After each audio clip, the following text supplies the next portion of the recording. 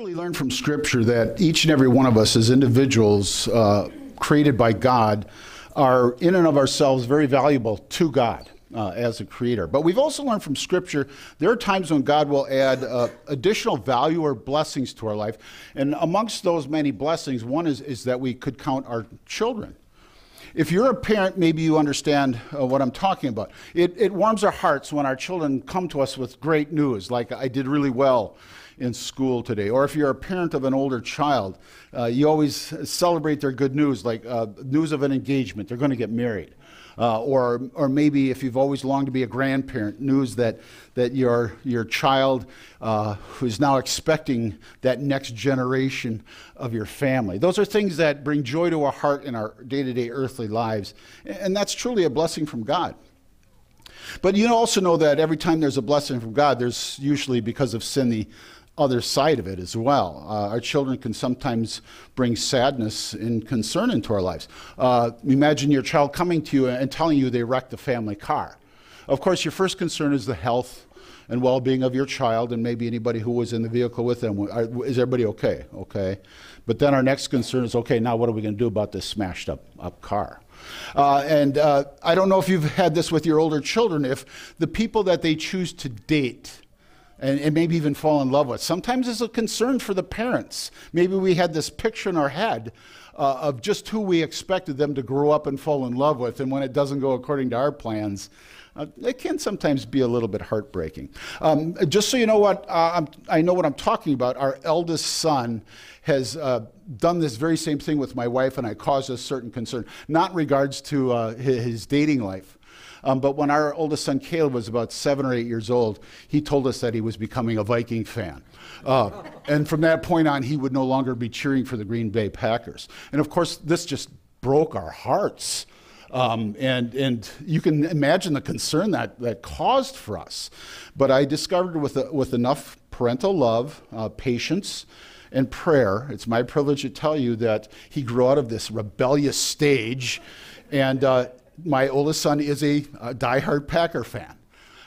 Now, I recognize that these sporting things can sometimes be a little tongue-in-cheek, and we make fun of these things, the rivalries, the love-hate relationship between our favorite sports team and other sports teams. And it's just a natural part of our celebrating the athletic world. But you have to ask yourselves, where do these rivalries sometimes come from? Where do they originate? Is it just because you're born in the state of Wisconsin that you're automatically a Packer fan? Does it mean that you might have a family heritage, and to go against that, if you're going to cheer for the opposing team, maybe your family will disown you? It's kind of fun to think through these things until we get to rivalries which sometimes can be much more devastating, and dare I say, maybe even life-threatening. And that becomes the context, the backdrop for our turning point lesson today. It has to do with this love-hate relationship between the Samaritan people and the Jewish people. And I would suspect many of us are familiar with this, that is, it's written in the New Testament. But really, to appreciate our lesson this morning, we have to go back in time and we have to look at the origins. Why did these two ethnicities, which were related, they were cousins, but why did they hate each other so much? And why did they allow their relationship, this broken relationship, to really present an obstacle to not just their earthly lives, but their spiritual lives? And that's why we're going to turn to these few verses from John's Gospel today to take a look at how it is our Lord himself who takes what would ordinarily be an obstacle and he turns it into an opportunity. He shares with the Samaritan woman the truth of God's love, and it not only changes her life, but changes her eternity. We'll only focus on these 3 verses, but for us to really appreciate this part of the conversation, it's only fair that we put them back into their context. So I'd like to show you a video that covers this entire narrative between Jesus and the woman at Jacob's well. The Pharisees heard that Jesus was winning and baptizing more disciples than John. Actually, Jesus himself did not baptize anyone, only his disciples did. So when Jesus heard what was being said, he left Judea and went back to Galilee. On his way there, he had to go through Samaria. In Samaria, he came to a town named Sychar, which was not far from the field that Jacob had given to his son Joseph. Jacob's well was there, and Jesus, tired out by the trip, sat down by the well. It was about noon.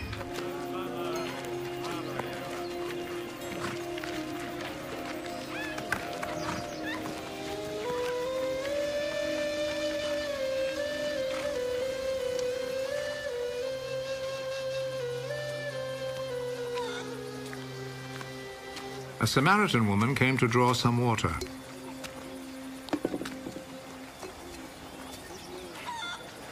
Give me a drink of water.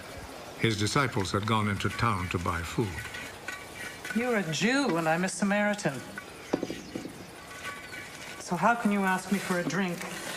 Jews will not use the same cups and bowls that Samaritans use. If you only knew what God gives, and who it is that is asking you for a drink, you would ask him. And he would give you a life-giving water. Sir, you don't have a bucket and the well is deep. Where would you get that life-giving water?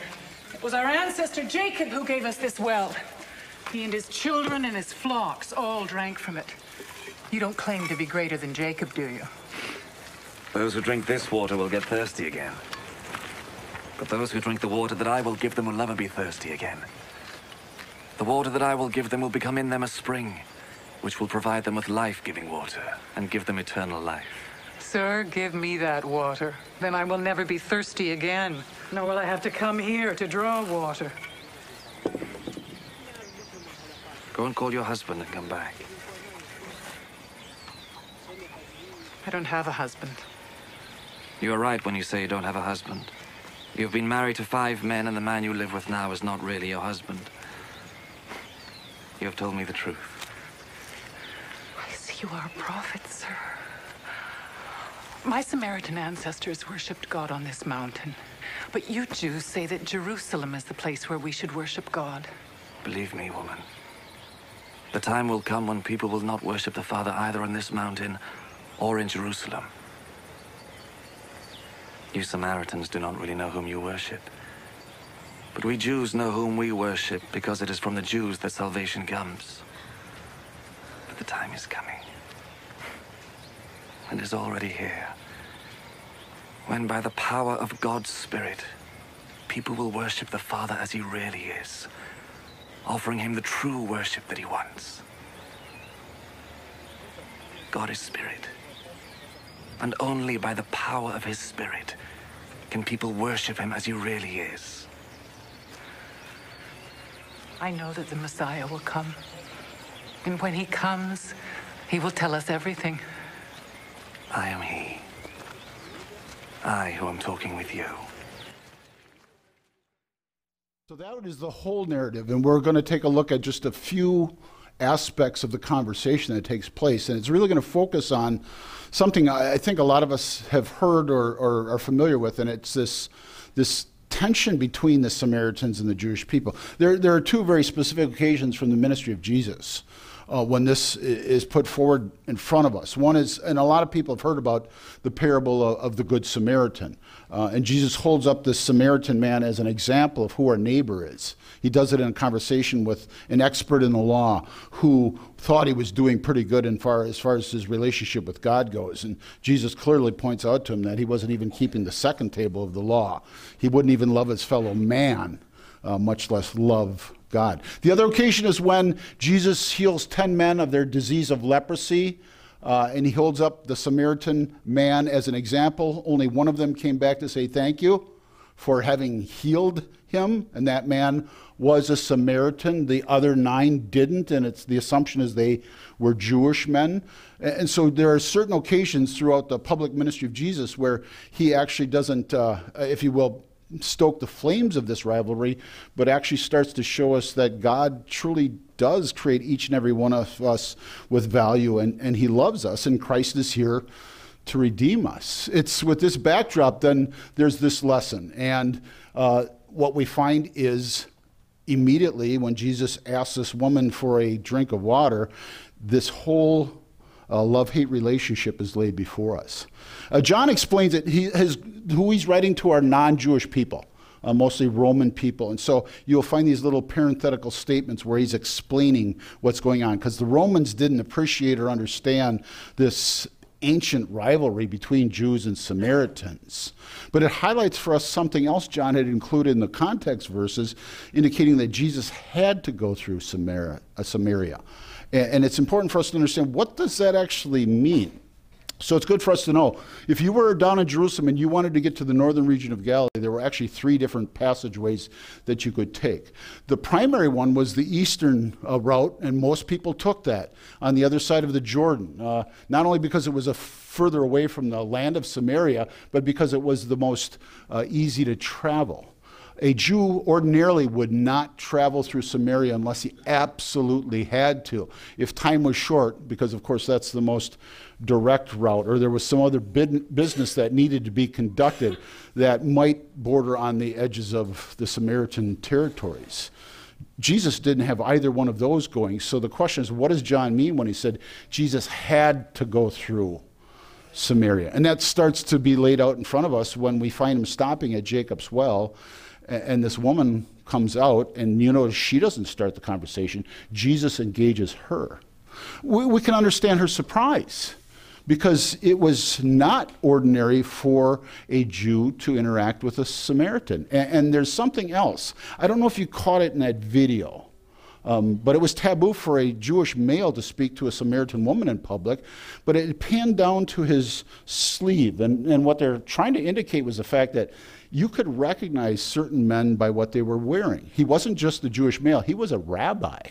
And it was very much a no-no for a Jewish rabbi to interact any Samaritan, much less a Samaritan woman, in this public setting. So Jesus didn't need to go there for any human reasons other than the fact that this woman also struggled with sin and needed a rescuer. And that's where this lesson takes us. But to fully appreciate how the Lord takes what is ordinarily an obstacle and turns it into an opportunity, we have to go back about 800 years. And this touches upon that first lesson that we read. At that time, the Assyrians were the world power. They were conquering one nation after another. And one of the nations that got in their way was the nation of Israel, the northern 10 tribes. And after years of rebellion against God and disobedience to his word, God finally allowed the Assyrians to conquer that northern nation of Israel. And the capital city, also called Samaria, fell. And what takes place after that is something that wasn't unique to the Assyrians, but they kind of fine-tuned it, where they would actually take the best and brightest people of a nation they had conquered, and then a second wave of the larger population, they would pick them up and relocate them in other parts of their kingdom. And then to replace those people that they had carried off, they would take other ethnicities, other nations, and import them into the land that they had just conquered. And when you think it through, humanly speaking, it's a pretty smart way to conquer people. Because once you mixed those ethnicities, eventually they would intermarry each other, and that specific region would lose its national identity. So there would never be a reason for anybody to rise up and rebel against their conquerors, the Assyrians, because they had no national pride or, and in many ways, anything to protect. In that lesson, we heard about how unwise or uneducated the people were about the land of Israel. Because the assumption was made, every nation has their own national god, and they kind of looked at Israel like that too. But Israel at one time had the worship of the true God.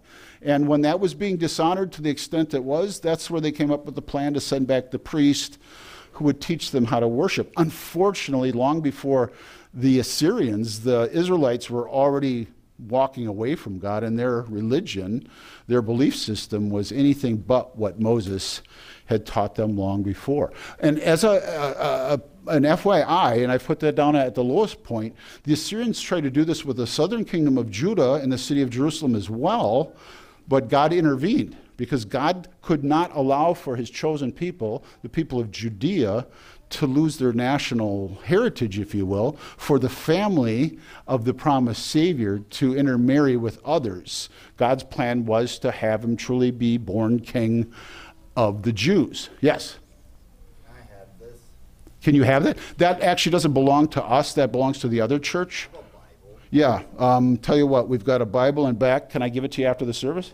No, I'm not. I gotta go. Okay, so let me grab it for you. Julie, you want to grab that? It's right under the box there. Oh, yeah. There we go. Right now. All right, thank you very much. Thank you for coming and visiting us. You bet. You as well. So what you see is God had protected the Judeans. But this also then, if you will, creates a second layer of tension. And it has to do with this result of bringing these other people into this land of Israel. It's not as big of a deal for us today, at least I hope it's not. But the end result was a mixed race of people. Now, I know there's been throughout history issues where this is a challenge. If you think back to the earliest days of our American history, as the whites immigrated into America, they would intermarry with the American Indians, and the children of that relationship were always referred to as half-breeds.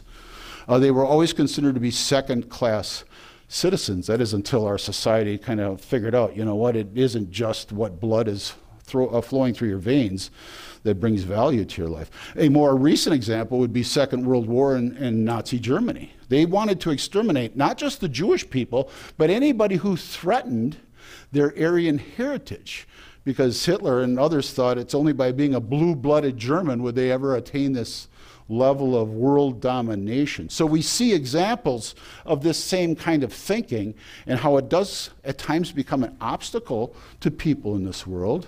And the turning point for this woman and for us is to not let that happen, to not let our own human prejudice and our own likes or dislikes to stay in the way of the truth and love of God.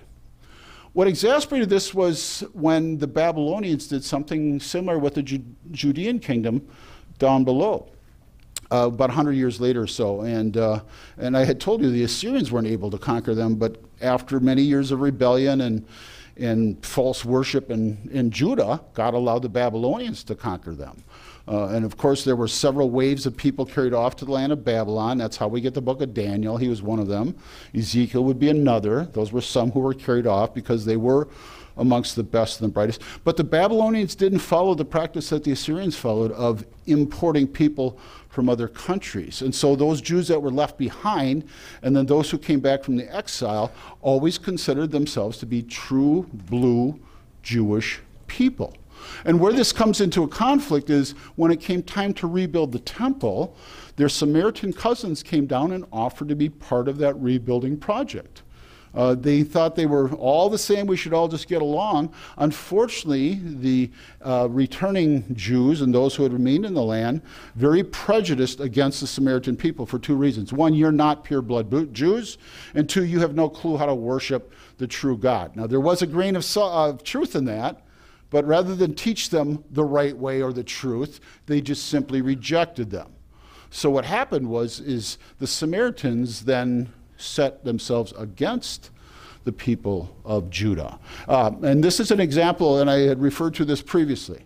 Not only did they try to discourage the rebuilding of the temple, but they actually put together this letter and sent it to the king of the Persians, Artaxerxes. And this letter was meant to get him to stop not only funding, but giving permission to the Jewish people to rebuild the temple. And it worked. Xerxes had no clue about all of the history, and so when he had one of his historians go back and look what led to the conquering of Jerusalem and the Judeans, he concluded these are some rebellious people, and if I allow them to go any further with their rebuilding plans, then they're going to rebel against me, and that, at least for a time, brought a halt to a building of the temple. So you can imagine that after these two events, the relationship between the Samaritan people and the Jewish people, why it is what we understand it to be. It wasn't just a tension, it was an outright hatred. And that's why, socially speaking, John refers to the reality is basically in public, Samaritans and Jews didn't talk. And it would have been out of bounds for most people had they watched Jesus in action to not only speak to this woman, but to engage her in a conversation that might also lead to her doing him a favor of giving him a drink of water. What they would have not been able to see, though, is the one that was really there to deliver water that would be life-saving. I think it would be important for us to understand not only does our Lord see the value in every single individual, knowing that God the Father has created each and every one of us, and that his mission was to come and save every single one of us, But I think it would be valuable to each of us if we also stopped and considered how Jesus, not just as the Son of God, but as our Savior, set aside whatever human biases or sinful pride we wrestle with. I joke occasionally about the Packer-Viking rivalry. I mean, it is kind of funny. I grew up with it. It was a topic of conversation. But on the other hand, I've also seen families that get downright angry with one another. Words are said to each other over a sporting event that quite literally tears families apart. You think, what is it about this? Is it human pride? That our team's better than your team? Sometimes it's ridiculous, the things that we human beings allow to divide us. And where we might ordinarily be able to share a friendship, all of a sudden an obstacle presents itself. Of course, we know that none of us are perfect, and we all have our issues. And we confess those to God, and we pray that He forgives us. And we know that we are forgiven. That's why Christ came. His perfect sacrifice wipes away every single one of our sins.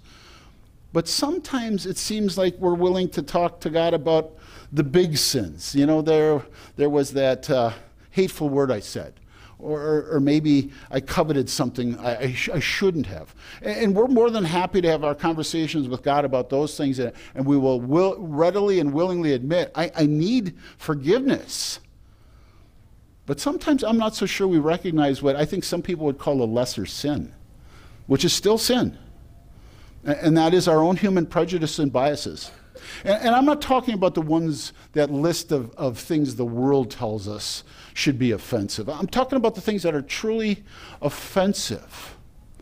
When we take a look at somebody and we judge them without ever knowing who they are, without ever engaging them in a conversation, we might have an opportunity where we can actually get to know them.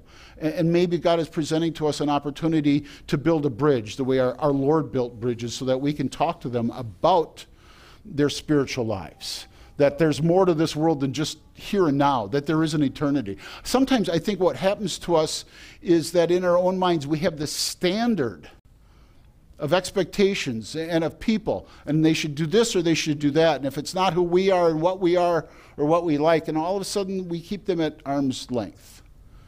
Has it ever happened to any one of you? And unfortunately, I know it's happened to me, where I took one look at a person and I thought I knew who they were. And I was the one that created the obstacle when God actually wanted to offer me an opportunity.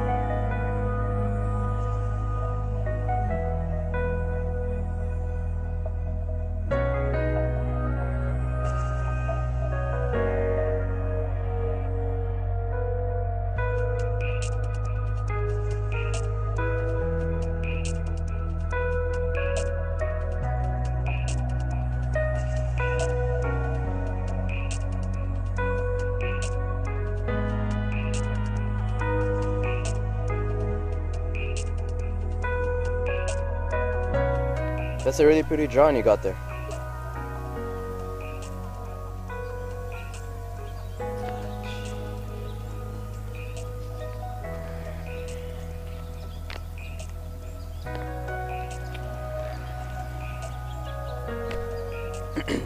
That's a really pretty drawing you got there.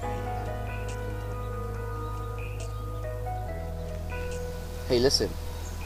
I was just complimenting your drawing. I'm not a creep that's trying to get at you or anything.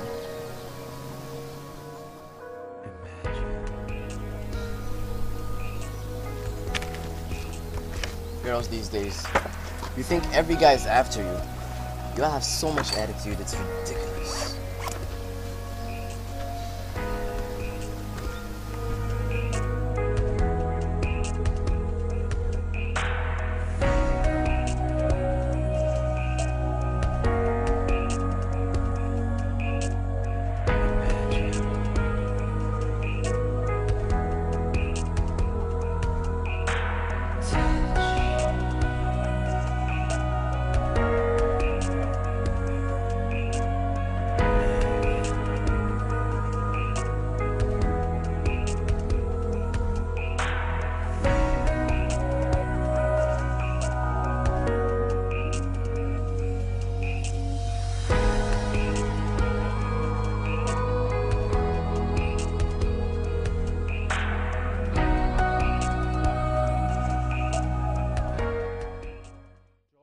she wrote? Sorry I offended you. I'm deaf. Let's do an experiment about human biases and prejudice. When that video started, how many of us thought it was going to be a black-white issue? How many of us thought it was going to be a boy-girl issue? Did any one of us anticipate it was a hearing and a non-hearing issue?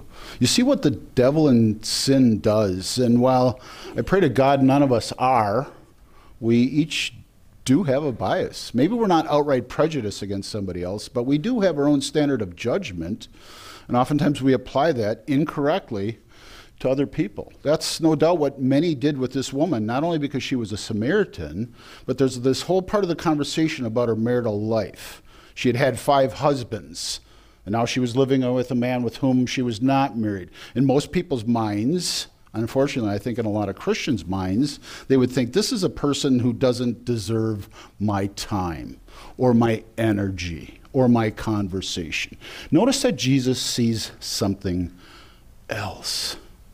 What would ordinarily be an obstacle for most people, he finds to be an opportunity to share with her the entire reason why he had come, not just to save her, but to save all of us. And so he engages her in this conversation. And while she doesn't immediately recognize he is the chosen one of God, she does assess that he's obviously no ordinary man, a prophet, she refers to him. He knows things that no human being should know without ever having had a conversation with her. Now here's the interesting thing and why we focused in on these verses, because if you've heard sermons about this before, and I know I've probably wrestled with this in my own ministry, is he's talking about her marital status, and all of a sudden she shifts the conversation to talking about worship. And a lot of people assume she's trying to change the subject because, after all, this is pretty uncomfortable territory for her to be having this conversation with this total stranger, prophet or not. Truth is, there's nothing in the text which supports that kind of conclusion.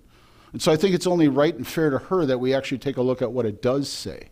Here's a man who knows things, more things than most of the males that she's probably met in her life, and she has a burning question that she wants answered. She wants to know about her relationship with God. Because here's somebody on the other side of that question with whom she and her people have argued for hundreds of years. So all of a sudden this man shows up in her life who might have some answers. And so she asks him the question that is important. Not how did you know about this man I'm living with, but how do we really enjoy our relationship with God, which we most obviously express through our worship. And so she asks a man who maybe and hopefully has the answer. Are the Jews right? Or are the Samaritans right? Or maybe do we both have it wrong? Well, here's the interesting thing. After the Samaritans' help was rejected by the Jewish people, they went off and built their own temple, right on Mount Gerizim, which overshadowed Jacob's well. They were sitting at the very foot of the context of this question. And about 150 years before Jesus arrived, a Jewish king destroyed that temple, only adding to the tension and the hatred. And now here's a man who's willing to stop, a Jewish male, a rabbi who's willing to stop and talk to her. And so she needs to know. She wants to know. What is your expert advice? Who has it right? How does this relationship with God actually work out?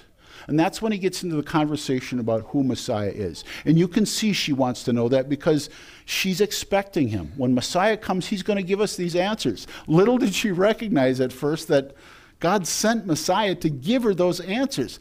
But that conversation, the opportunity that Jesus avails himself of, actually touches her life and her heart so much that when she goes back into town, she tells others, I think I've found Messiah. I think I found the one that we've been worshiping. Whether we've been doing it right or wrong, I think the one that God promised to send to save us is here. Imagine somebody sharing that kind of news with somebody else that compels them to go and talk about it with friends and neighbors. Can you think of anything but the truth of God's word that makes that kind of drastic change in people's lives? Which again, compels us to see this not only as her turning point, but our turning point as well.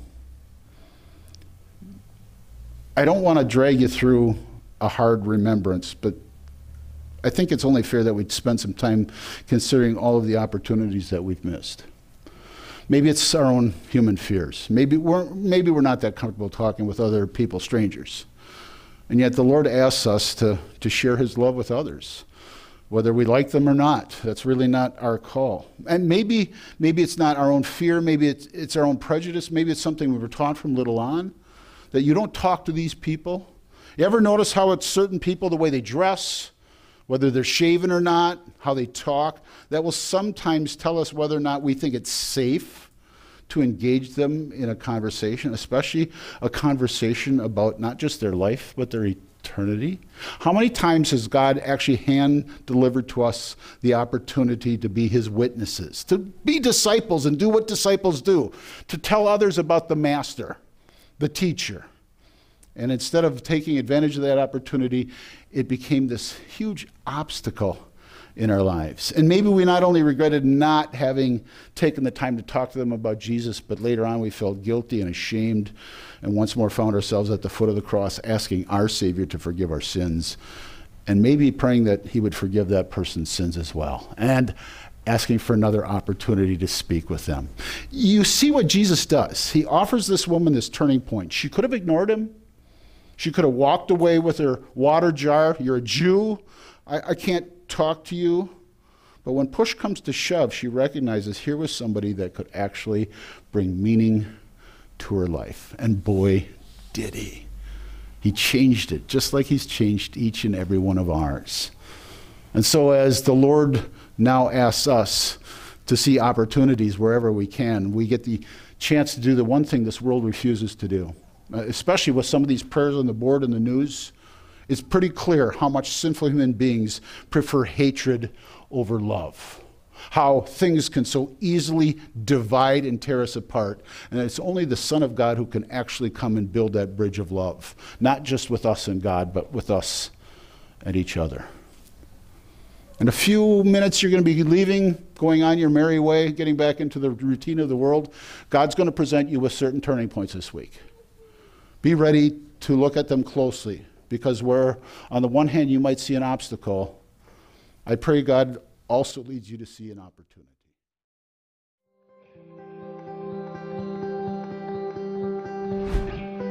In ancient times, a king had his men place a huge rock on a roadway.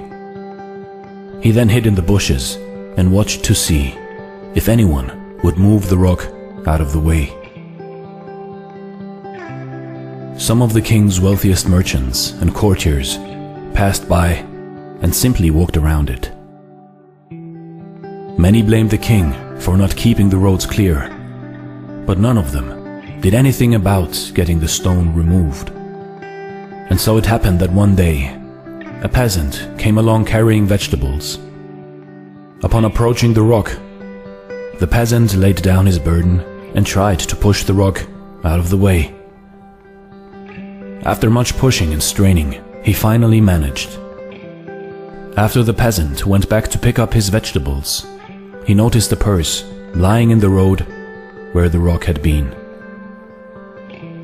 The purse contained many gold coins and a note from the king explaining that the gold was for the person who removed the rock from the road. You see, in life, every obstacle that we come across gives us an opportunity to improve our circumstances. And while the lazy complain, others will create opportunities through their kind hearts, generosity, and willingness to get things done. So see every problem as an opportunity and a chance to become better and to grow.